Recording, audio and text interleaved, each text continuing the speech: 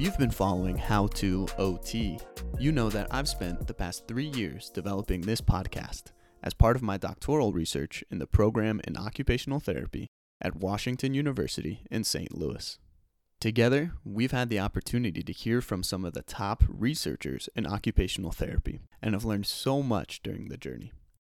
Unfortunately, due to COVID-19, I, along with all my classmates, have lost the opportunity to share our research projects at the American Occupational Therapy Association National Conference and at our university-sponsored Scholarship Day.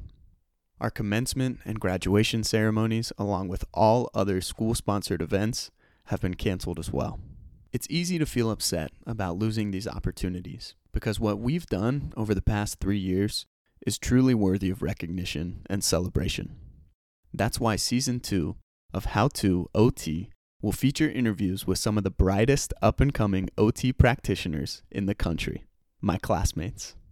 This season, we're providing the class of 2020 with a platform on which they can share their research and their projects with their families, with our school, with our profession, and with the world.